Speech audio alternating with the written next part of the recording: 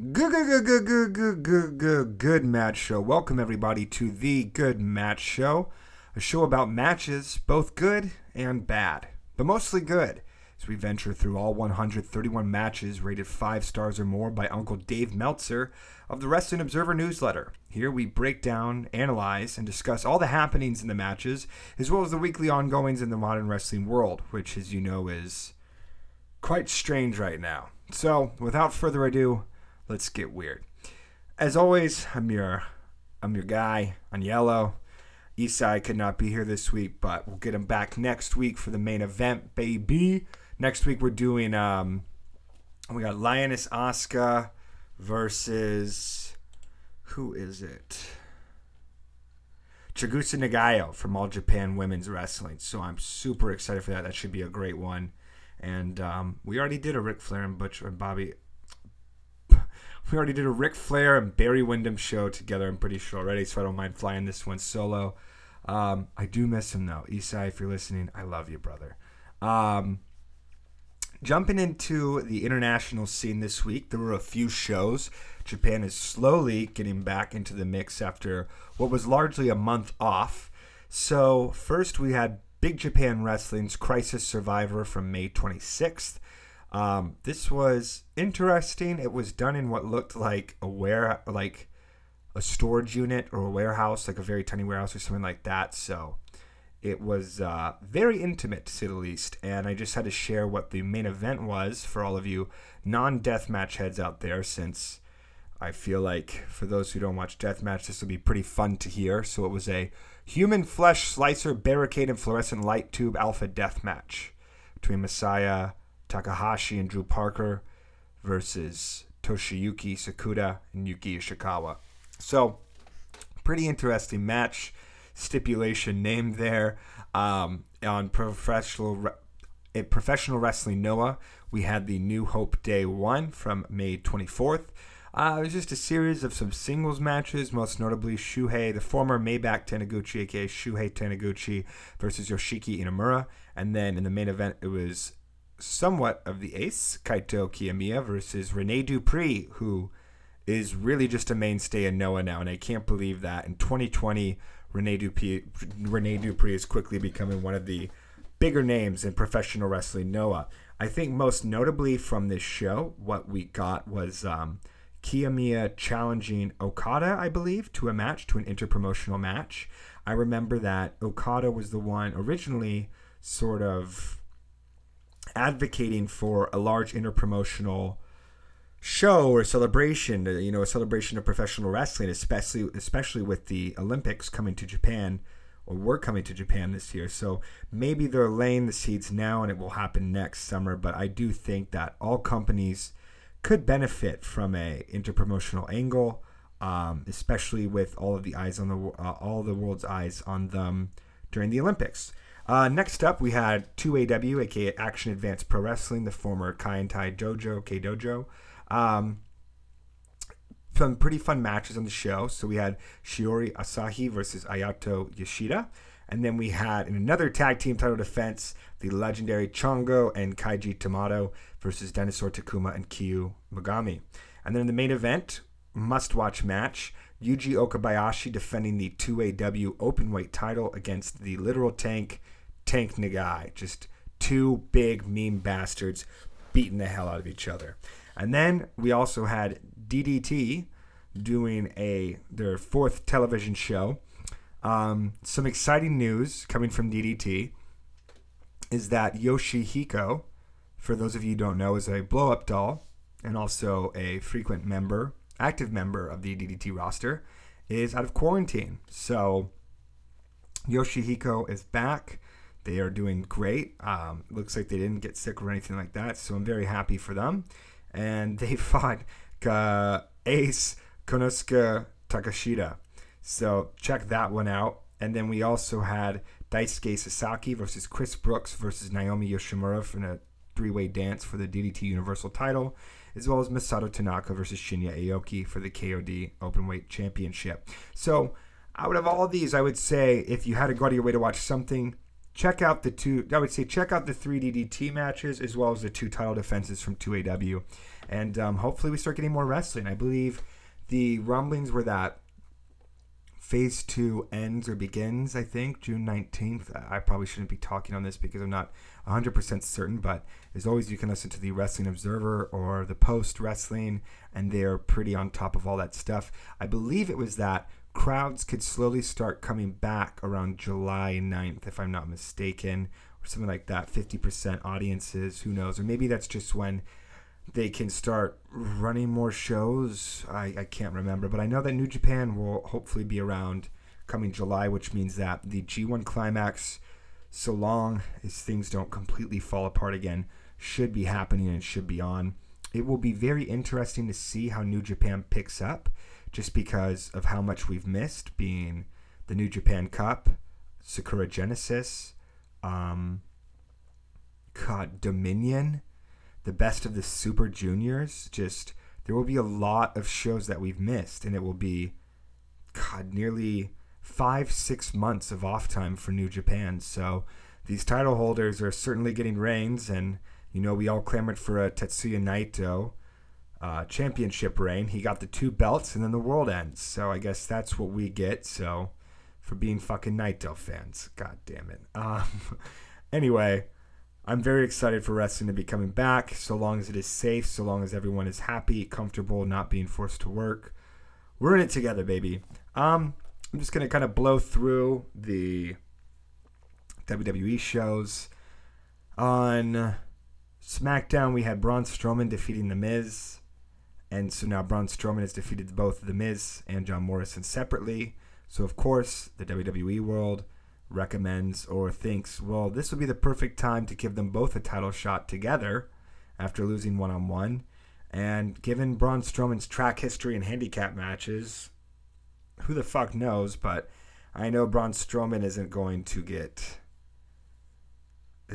lose to The Miz and John Morrison. Although I think that would be really fun to have a free-birded championship like that. So especially with John Morrison, I would love John Morrison to be a top talent, but looks like we're not getting that. We then had AJ Styles defeating Shinsuke Nakamura in the WWE Intercontinental Title Tournament first round match, 13 minutes 15 seconds. Good match. So it's always exciting when these two meet in the ring, just because of their history, and every single time it's just a little bit sad because I know that we will never get that big match again, but at least we did get that big match once, so that's good. And then we had Bayley defeating Charlotte Flair, 14 minutes and 55 seconds. It's weird what they're doing with Charlotte. She's a babyface on one show, a heel on the other, and a tweener. It's just, there's absolutely zero consistency. So, aka WWE. And I don't know, I'm very burnt out on Charlotte at this point. At first, I was like, I'm all for a dominant run from her, but the run has not been good so far.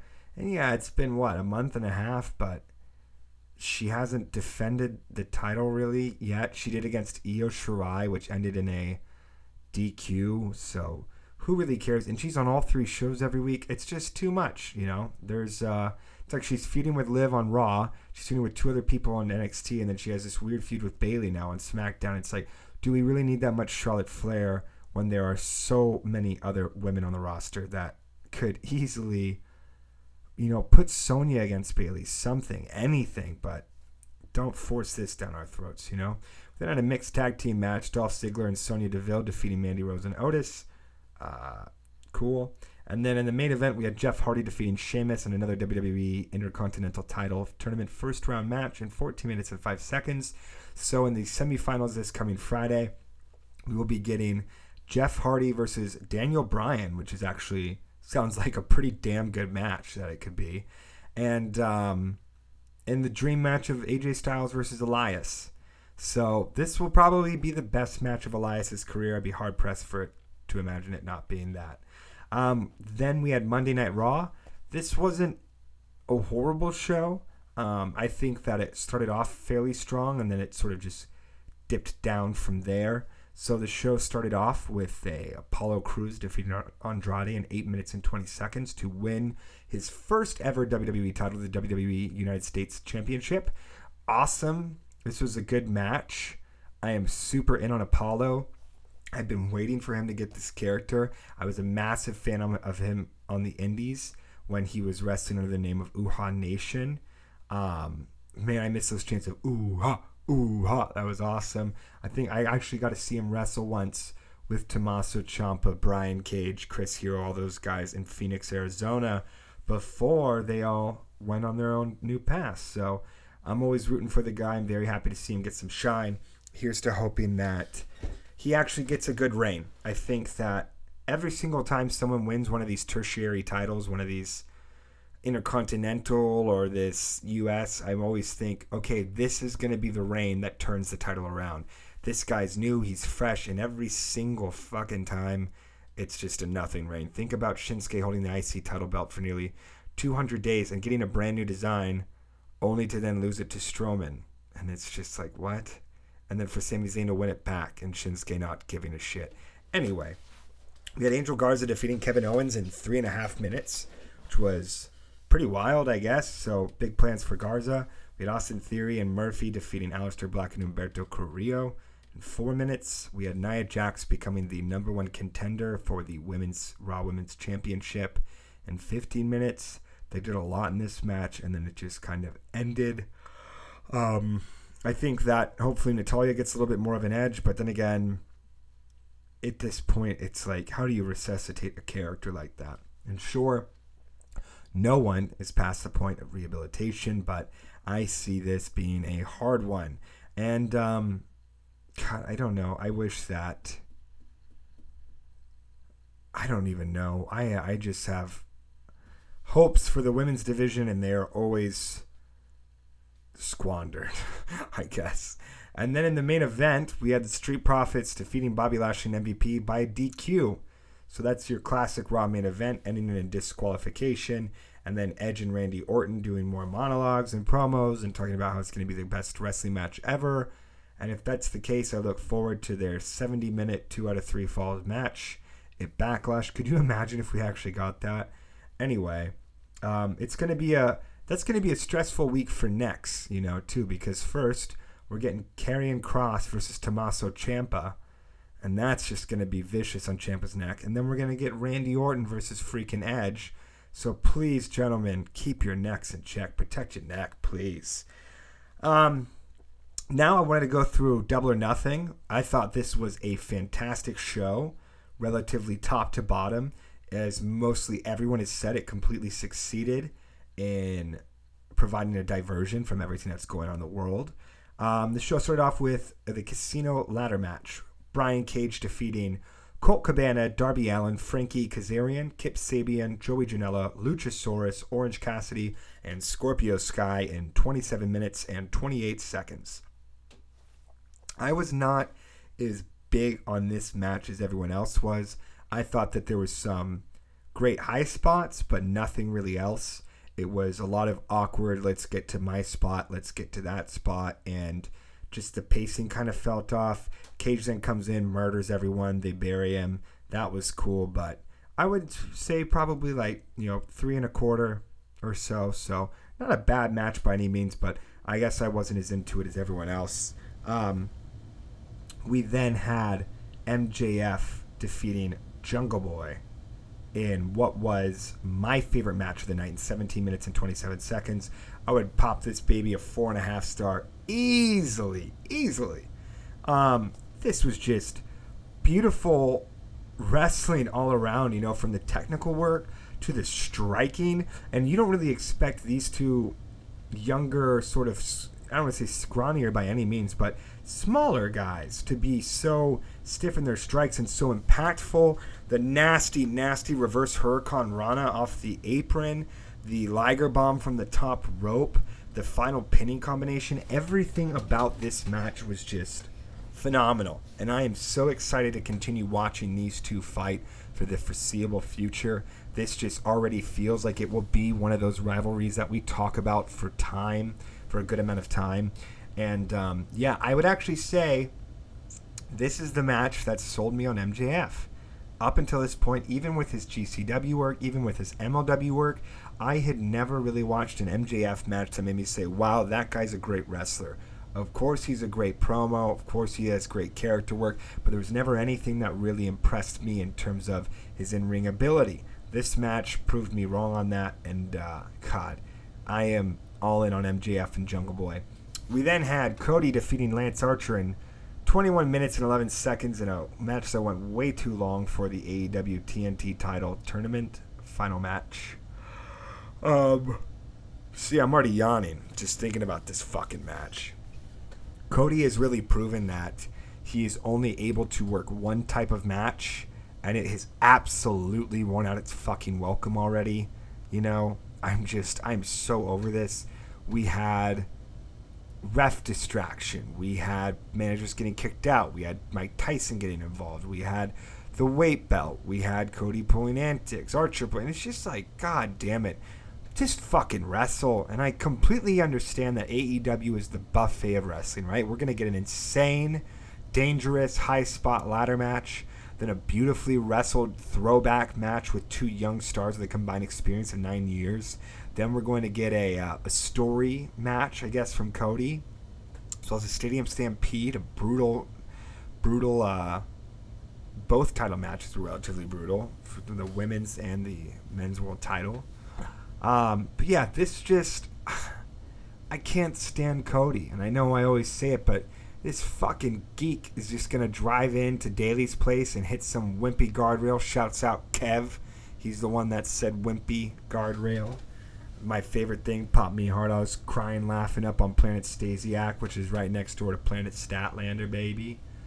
It's weed jokes, I suppose. If you don't know what Planet Stasiak is, you got to Google that shit right now, all right? Just, even if you do know what it is, Google it right now, pop a cold one, and just settle up and party in that sumbitch, all right? I'm trying to make this fun doing this alone, and I'm just in my room alone doing Stone Cold Steve Austin accents. Help! Help! We then had Chris Statlander defeating Penelope Ford in 8 minutes. This was a fine match. Nothing too eye-popping, nothing bad. It was just a fine match. I like Penelope Ford. I like Chris Statlander. I wish that there was more women in the division than them. The women's division in AEW is just excruciatingly understaffed and underbooked, and I don't think there's ever been a real feud outside of the small one with Nyla and Shanna. I don't think you can really call the Nyla Riho feud a feud because they would just kind of meet together and have a match, and then there would be nothing in between. So, you know, what can you really do? Anyway, yeah, I don't know. I wish the women's division was booked a hell of a lot stronger. I think NXT's division too could even use a secondary title or just a second title in the women's division too. So something like the North American Championship, I think they could really benefit from it. We then had Dustin Rhodes defeating Shawn Spears in 4 minutes in what was largely a comedy throwaway match.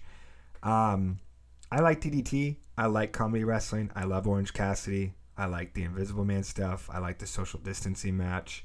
This I did not like. The Tully Blanchard on the underwear gimmick is just stupid.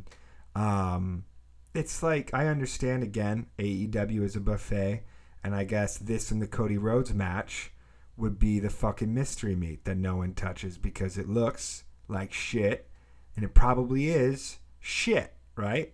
So that's what we'll call it. TNT title match, both Rhodes Brothers matches, mystery meat out of a possible 5 stars. We then had Hikaru Shida defeating Nyla Rose in 16 minutes and 34 seconds. I just rewatched this match today along with the Jungle Boy and MGF and the Stadium Stampede. This was a good match. Nyla's best match in the... Or no, you know what? I would still say that the Nyla and Riho match was probably better, but this was incredibly close. Hikaru Shida, I'm incredibly happy that she is finally the women's champion. Nyla Rose, she really put on a damn good showing here. I was convinced that she was going to win it after she put Shida through the table with the Beast Bomb, and I was so bummed. And then when Shida kicked out, I was like, oh my God. And it felt exactly how it did towards the end of that Riho match. So Nyla, she's pretty damn good at those home stretches. So I got to give her that credit. And I don't think it's fair also to really draw a comparison between Nyla Rose and Nia Jax. One occasionally botches something and the other just straight up can't fucking wrestle. So, you know. Anyway, then we had Jon Moxley defeating Mr. Brody Lee by ref's decision in 15 minutes and 29 seconds. I liked the finish. Protects Brody Lee. Makes him not a chump, not a geek, because he didn't tap, he didn't submit, he didn't get pinned. That motherfucker passed out, as Brian Alvarez said. He died for the cause. So that was pretty sweet. This was a good match. It did not exceed my expectations. I would say that it came in a little bit underneath them. It would seem that every AEW World Title match is like a 3.5-star brawl, right? And I wish that, and I understand this is very much Jon Moxley's form of wrestling. This is his style.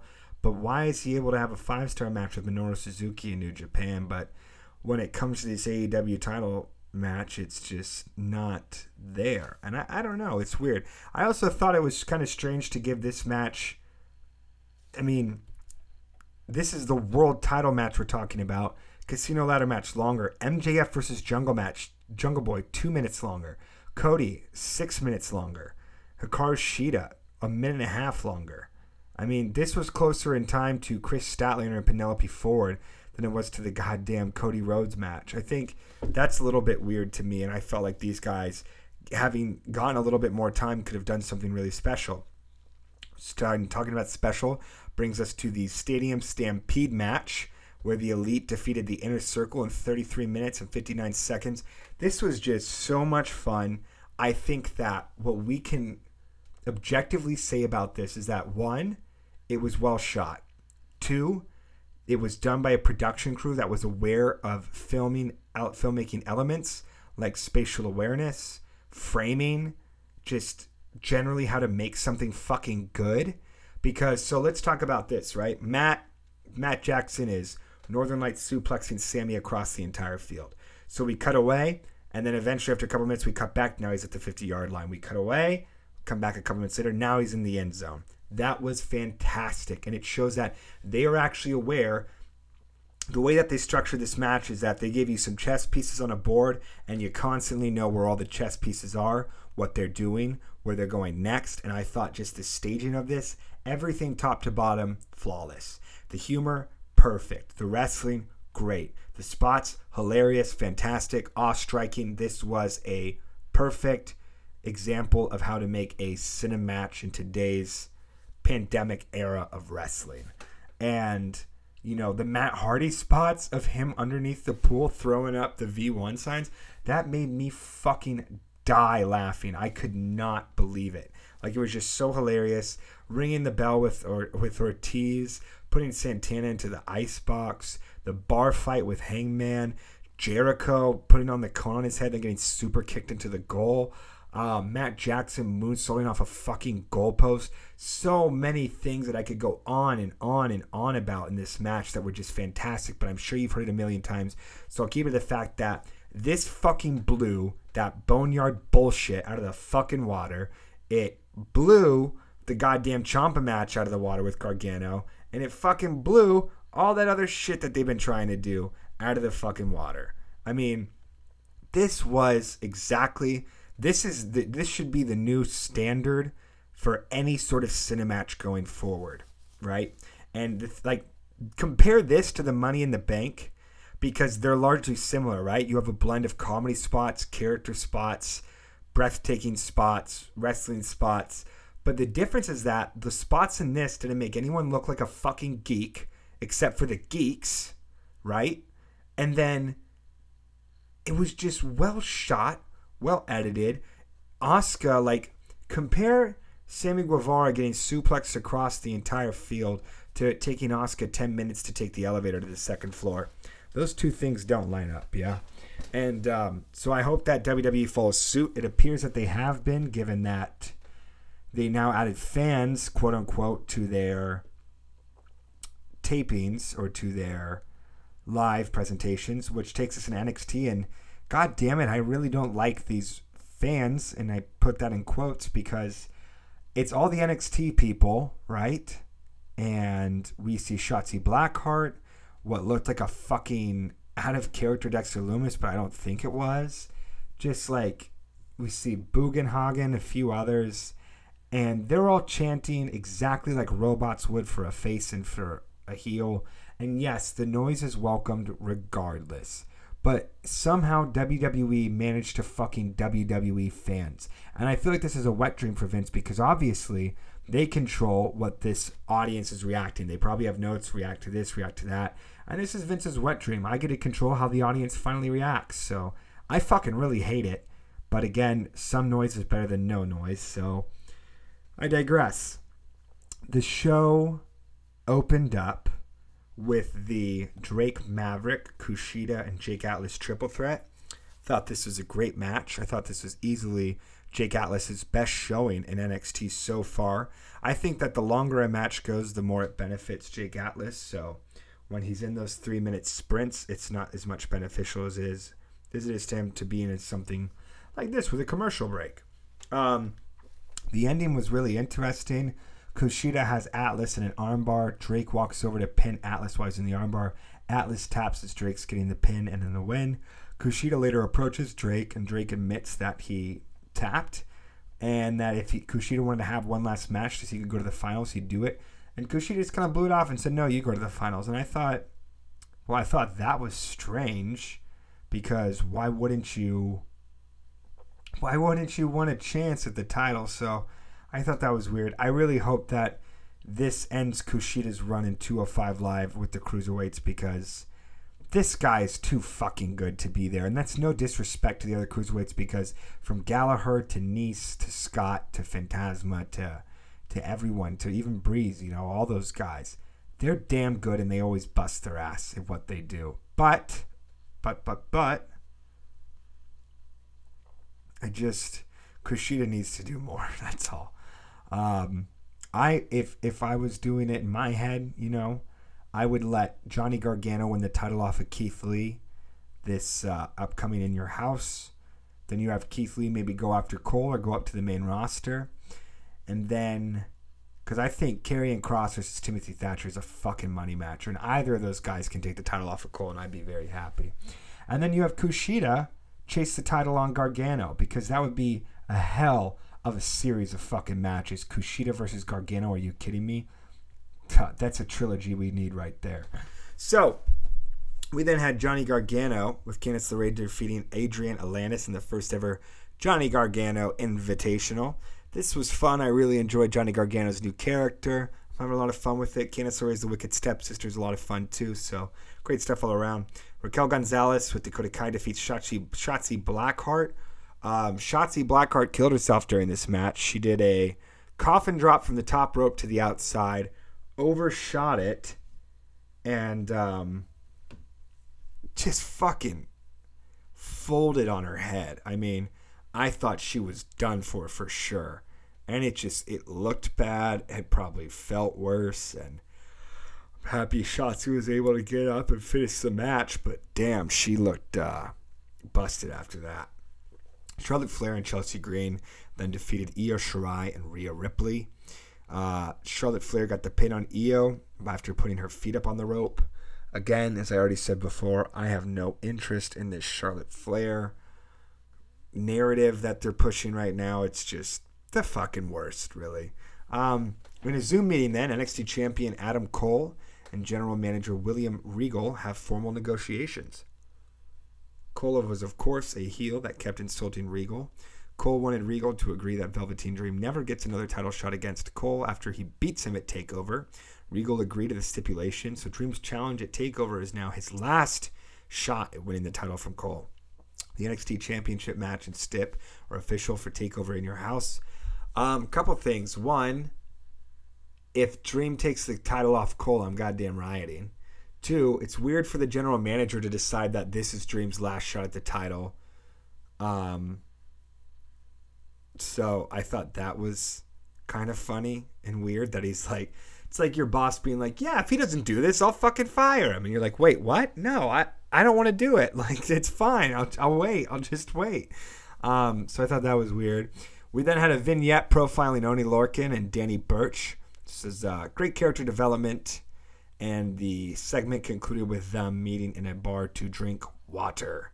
So these are some straight-edge shooters here, baby. And also, too, I think that the last Cole and Dream match was probably the worst defense of Cole's championship reign, and that's really saying something because even the absolute non-factor ones like Cole versus Tozawa from Evolve, right?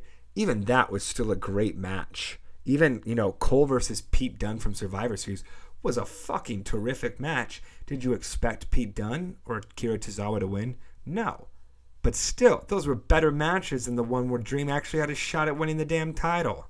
So, main event time, Timothy Thatcher versus Matt Riddle in a fight pit match. Isai actually said this should become Matt Riddle's casket match. I totally fucking agree. This was just awesome from top to bottom. Kurt Angle is the referee, not getting too much shine, but just enough. The match was brutal. They repeated the spot from the last UFC fight where, was it Anthony Pettis hands the referee his teeth, and that was fucking insane. We got some Showtime kicks. This was just awesome all around. Stiff striking, badass brawling, really great technical work, an insane brosolt from the corkscrew moves, whatever the fuck it is that Matt Riddle does. That was just awesome. The match ends with Thatcher submitting, or not submitting. He makes Riddle pass out, so that was good. Now on to AEW Dynamite. We had the Young Bucks and Matt Hardy defeating Private Party and Joey Janela in a fine opener. Then had Brian Cage defeating Leo Johnson, and it was made official. I guess I was flipping between the two shows, so if they did announce Fyter Fest as a date, I missed it. I thought that they were going to be announcing it this week. Let me check actually real quick on the results. Real quick. God, yeah, the banner for tonight's Dynamite is, of course, Cody twice. Eesh.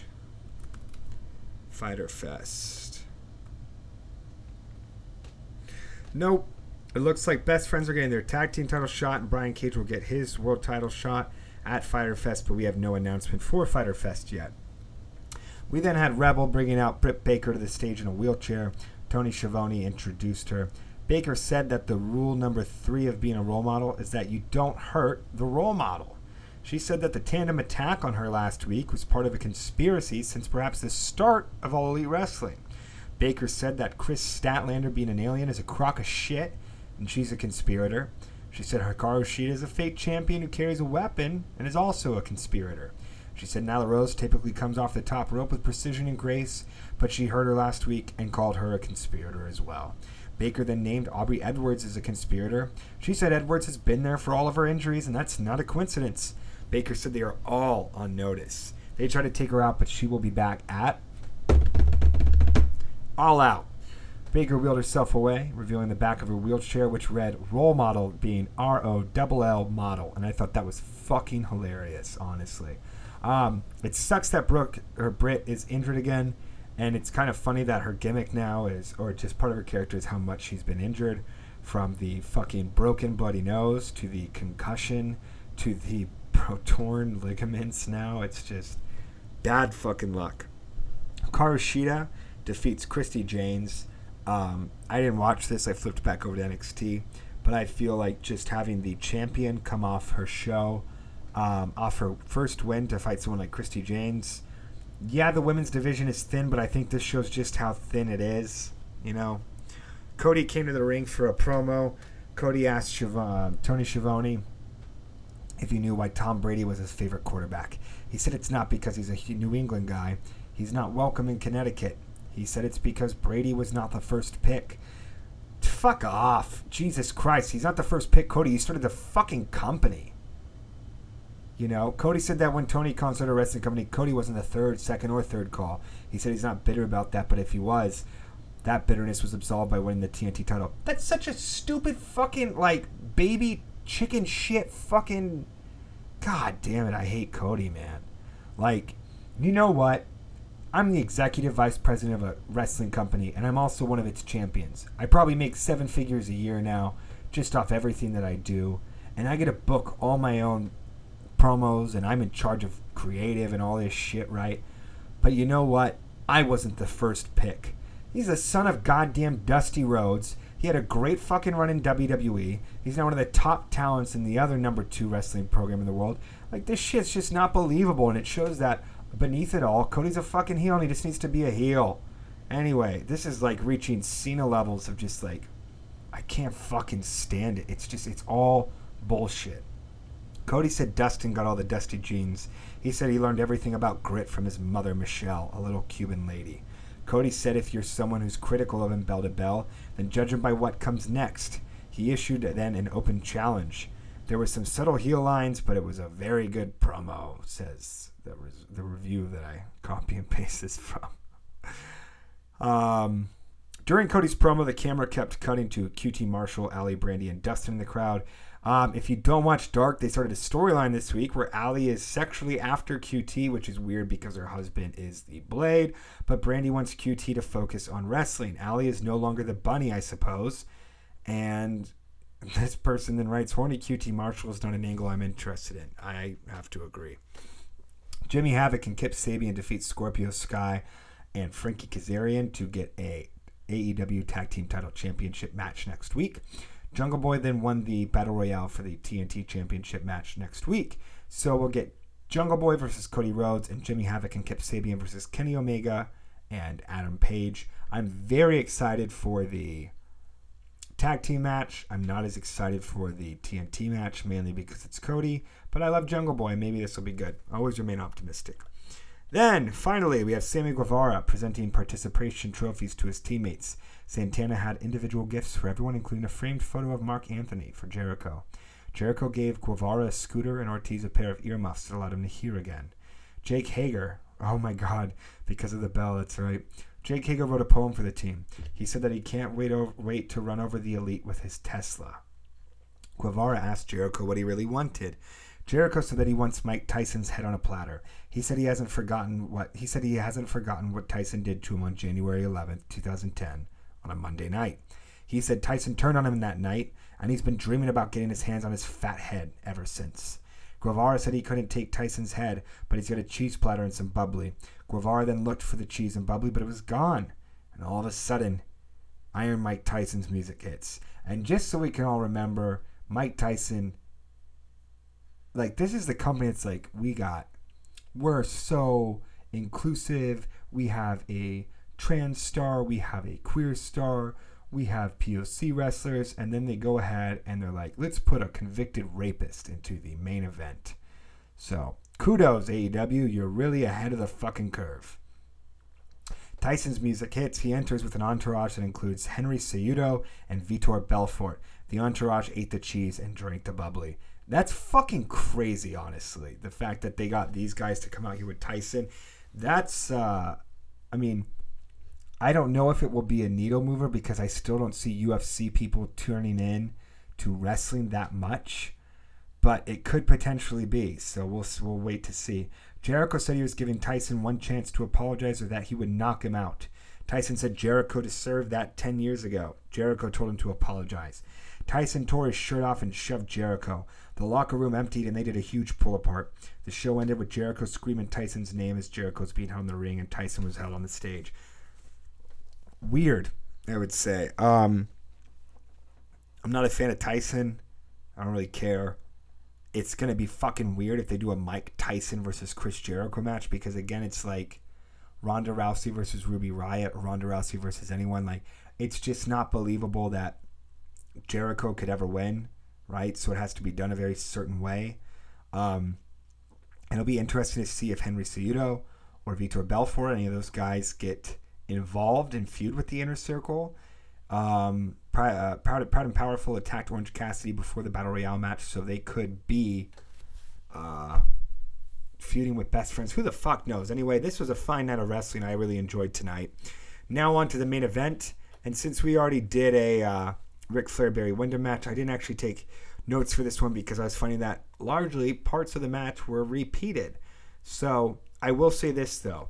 So the match was from January 20th, 1987, Ric Flair versus Barry Windham from the Jim Crockett Promotions Worldwide Wrestling. The match went to a 45-minute time limit draw. I will admit this was better than the first match. I would give this 4.25 stars. I anticipated the time limit draw, DQ, or double count out this time. I knew that Flair wasn't going to lose. I know that Flair never loses in these matches. So it's just about, I guess, getting invested in him. Flair looked even better in this match. I mean, it's the difference of a year, I believe, between the two matches. Wyndham looked like a star. Flair just looks like the fucking king. This time around, I think I appreciate it a lot more because it felt a lot more like a chapter in a greater story this time around. You know, Barry Windham had nearly beat him at the end, and I thought that was great. Something that I was kind of puzzled by is the ref calls, 5 minutes left and then 3 minutes left, and Barry Windham, the son of a bitch, is applying side headlocks. Like, that's going to win the match against Ric Flair. So, again, still, like, Windham does some great spots. I think he's a great foil for Ric Flair, but what really makes these matches is not Barry Windham, it's Ric Flair. Because I feel like just some of those things, like Windham constantly letting Flair get his legs on the rope in the last match. Windham trying to side headlock in the last 3 minutes. This isn't a guy that fucking thinks, is it, huh? Anyway, the match ends. Windham gets the mic and says he will eventually win this NWA World Championship. And then he leaves the ring, still the tag team champion at the very least, with Ric Flair laying face down as people begin to clear out of the arena. And I thought that was just the greatest image, was a face down fucking Ric Flair in the middle of the ring. And the match is ended. He's announced as the champion, and this guy can't even get up to accept the belt or celebrate or anything. So, really a good match. I would say if you're a fan of Ric Flair and want to see more of his 80s work, of him in his prime, check this one out. This is top tier Ric Flair. I'm excited to finish the last one of the trilogy. I'm not a massive Barry Windham fan, but it's been cool to see him work. And again, as always, I'm just happy to take these treks through old school wrestling because I feel like I learn a lot just about styles and everything like that. And it's always nice to see what wrestling used to be. So on that note, suck your own. Thank you for tuning in to the two people that do. And I hope your weeks are going well. I know this is an incredibly tough time. It's been very weird. Somehow, we're in a pandemic and people are still being killed and there's still shootings, and it's just like, what the fuck? Something's got to give, right? And I don't think everything ever will. And now I'm just, good God, how the fuck am I ending the show on this note? You know what? Don't listen to me. Listen to yourself. I hope there's light where you are. I hope you're happy. Hang in there. We're all in this fucking together. Things will turn around. I love y'all. Thank you for listening. Good match show out.